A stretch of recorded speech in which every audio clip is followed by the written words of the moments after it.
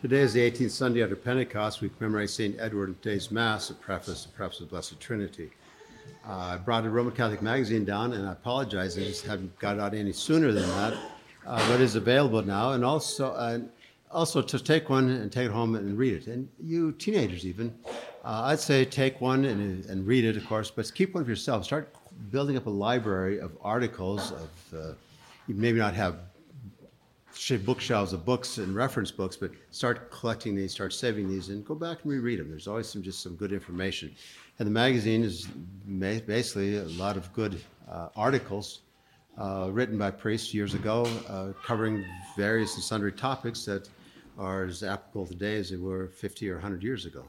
And also, too, just look at the calendar the other day, yesterday, and All Souls Day and All Saints Day is coming up very shortly. So the All Souls Day envelopes are available if you wish to fill them out. Please do so. We've got next week, and then on All Saints Day to get them returned back. All Saints Day and All Souls Day, I'm planning on both days will be 1 o'clock Mass on All Saints Day and also 1 o'clock Mass on All Souls Day. So just please keep that in mind. But as far as the All Souls Day envelope, please return them either next Mass or no later than All Saints Day, if at all possible. The epistle appointed for today's Mass is taken from the first epistle of St. Paul to the Corinthians, chapter 1, verses 4 through 6. Brethren, I give thanks to my God always for you, for the grace of God that is given you in Jesus Christ, that in all things you are made rich in him, in all utterance and all knowledge, as the testimony of Christ was confirmed in you, so that nothing is wanting to you in any grace, waiting for the manifestation of our Lord Jesus Christ, who also confirm you unto the end, without crime, in the day of the coming of our Lord Jesus Christ. The gospel appointed for today's Mass, taken the Gospel of St. Matthew, chapter 9, verses 1 through 8. At that time, Jesus, entering into a ship, passed over the water and came into his own city. And behold, they brought to him one sick of the palsy and lying in a bed. And Jesus, seeing their faith, said to the man sick of the palsy, Be of good heart, son, thy sins are forgiven thee. And behold, some of the scribes said within themselves, He blasphemeth. And Jesus, seeing their thoughts, said, Why do you think evil in your hearts, whether it is easier to say, Thy sins are forgiven thee, or to say, Arise and walk? But that you may know that the Son of Man hath power on earth to forgive sins. Then he said to the man sick of the palsy, Arise, take up thy bed, and go into thy house. And he arose and went into his house, and the multitudes, seeing it, feared and glorified God, who had given such power to men. Thus far the words of today's Holy Gospel.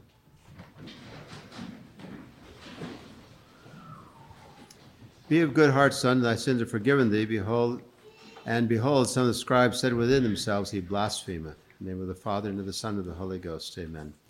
Just as a quick translation, if you will, here in the English, the Douay Rheims, they talk about the palsy. If I were to ask any of you teenagers or younger children what palsy is, I wonder if you'd know what it is. What actually it is, in the Latin, is very clear.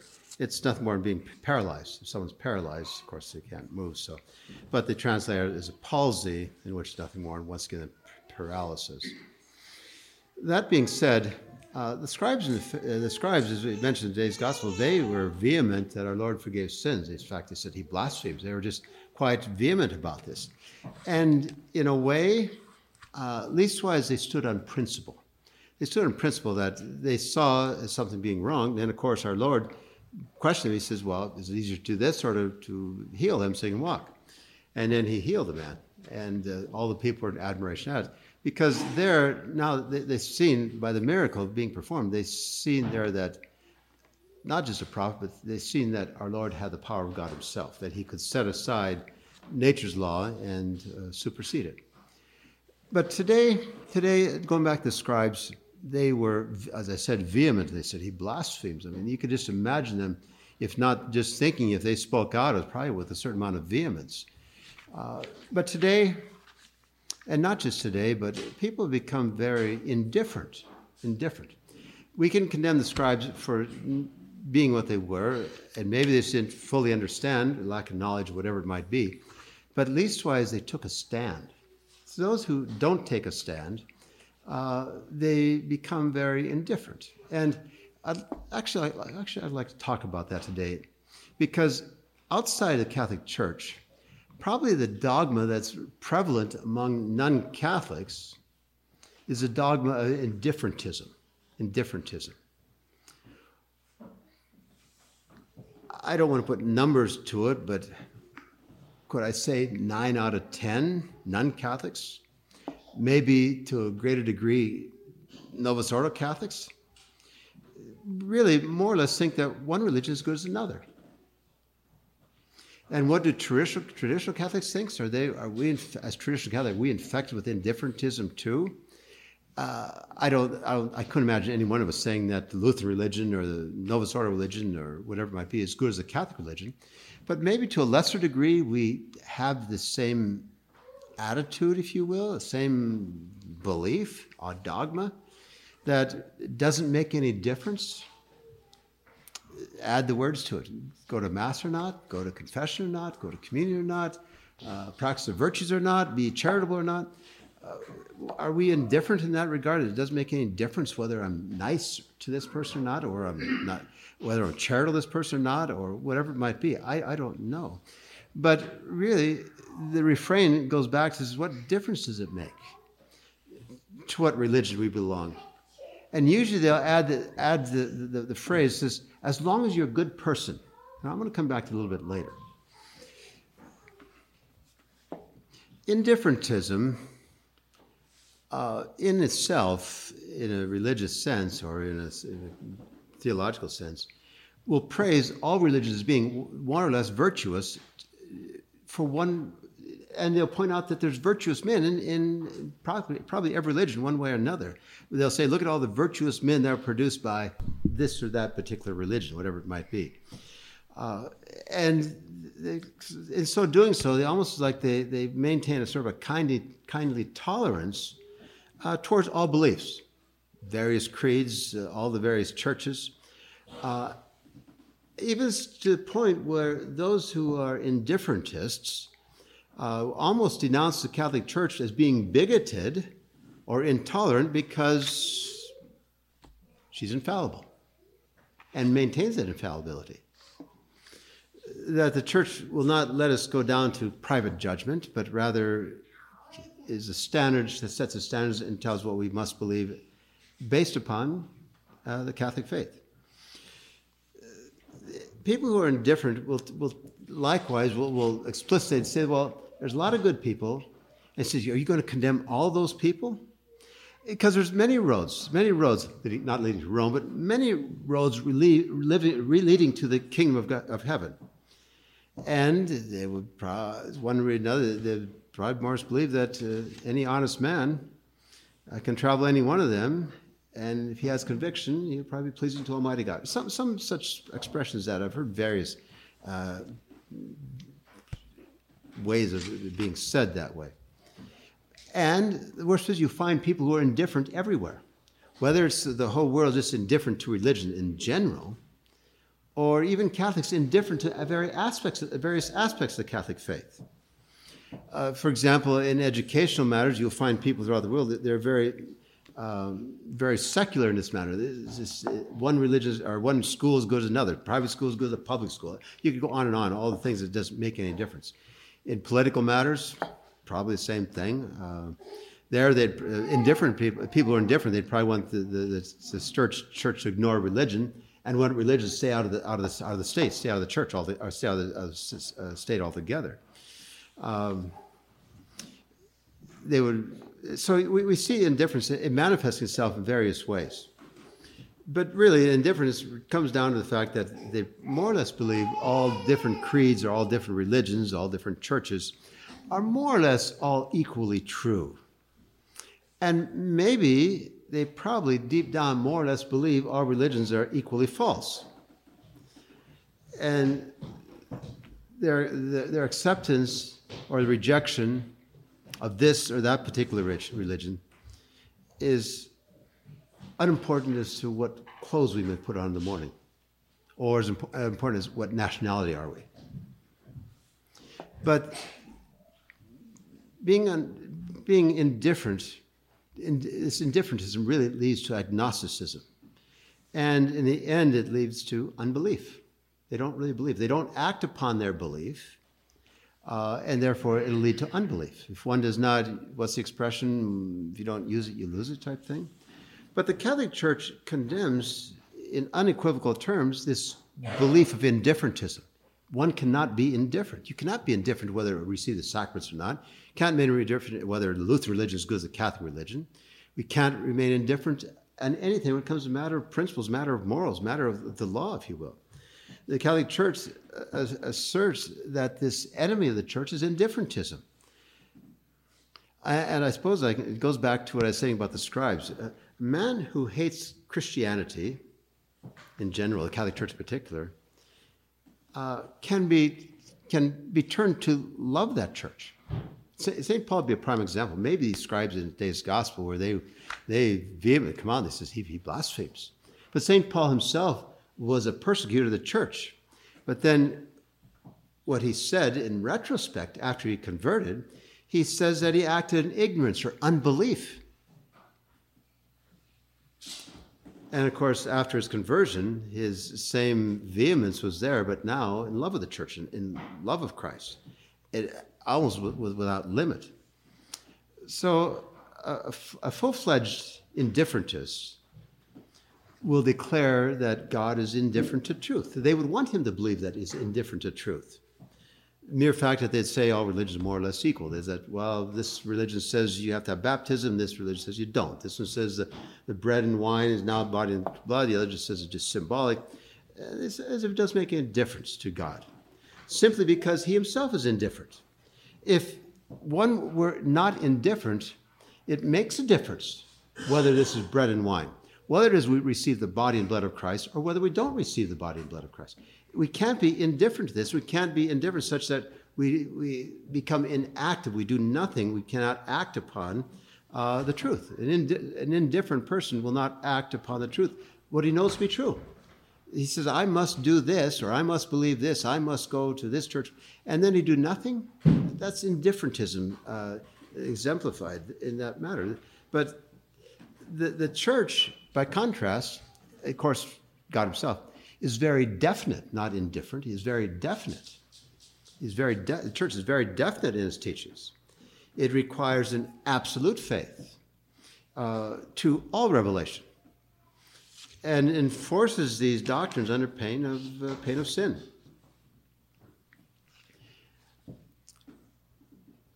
And you've heard me over the years go back to the quote our Lord said. It's something about the children of this world, the children's generation in this world the children's generation are wiser than children's generation of the world, or whatever. It means simply that in natural things, oftentimes we're quite prudent. We're not indifferent. When it comes to our business difficulties, our business relations, we're very, very astute about that.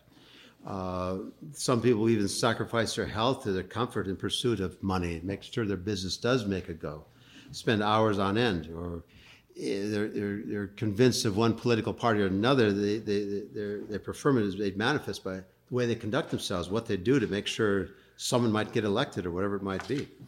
And someone's very passionate about scientific things, inventing something or finding some new cure for a disease, they will expend themselves.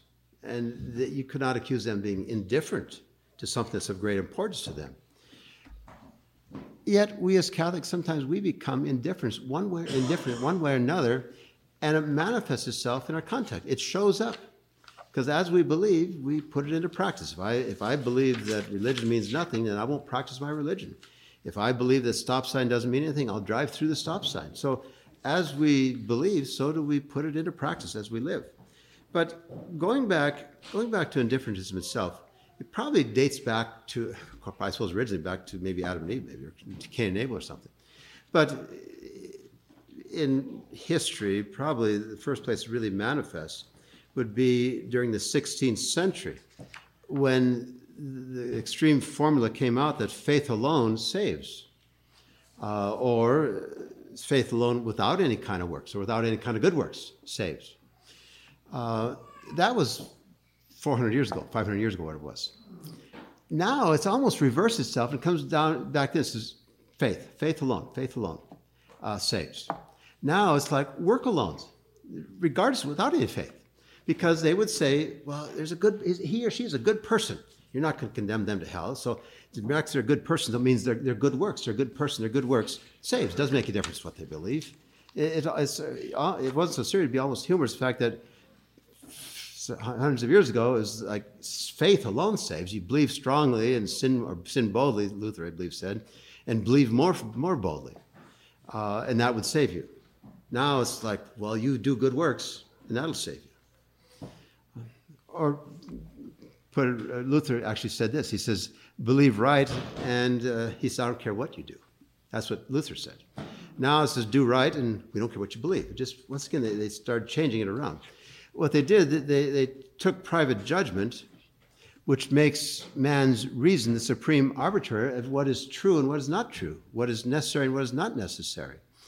And that was actually really the father of modernism, this private judgment, that we would set private judgment over the judgment of the church, the mother of all churches. In other words, in the 16th century, the revolt of the 16th century substituted the infallible church, the infallible scriptures, as interpreted by the church, and turned into private opinion of what the church should profess, what the church should believe, and how the Bible should be interpreted.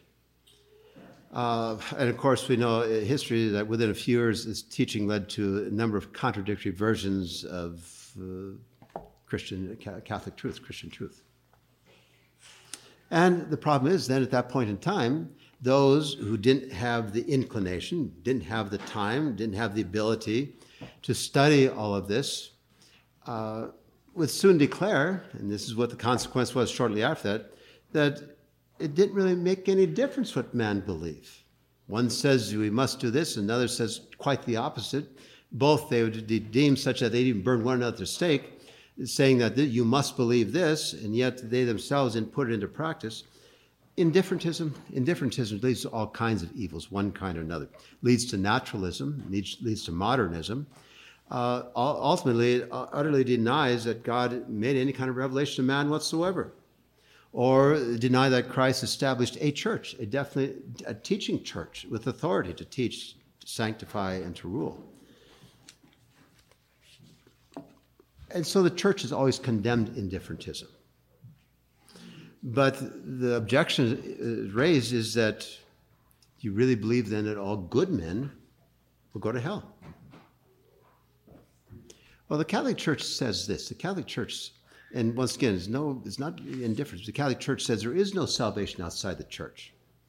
And one just can't be a nominal member of the church. One must be a practical member of the church, a practical Catholic, practicing Catholic, if you will. But on the other hand, the church has always held, just as vehemently so, that no one will lose their soul except through their own fault, because everyone has sufficient grace to save their soul. So the quandary, I suppose, that could be placed is that what happens to someone who just doesn't fully understand, St. Paul, for example, he just didn't have the knowledge, and would Christ condemn him? It comes down to if they have what they call invincible ignorance. Invincible ignorance would be where someone cannot help being unknowing of some doctrine or some fact. So a 3-year-old gets into a car, somehow a 4-year-old gets in the car, starts the car, gets it in gear, and drives over somebody. No one would convict that little child of murder because they're invincibly ignorant. And that invincible ignorance could extend even when it comes to knowledge. You take someone raised in the middle of the desert or the jungle or someplace where they have no contact, no ability to know supernatural truths that God revealed, because no one revealed it to them. God revealed it, but it wasn't told them.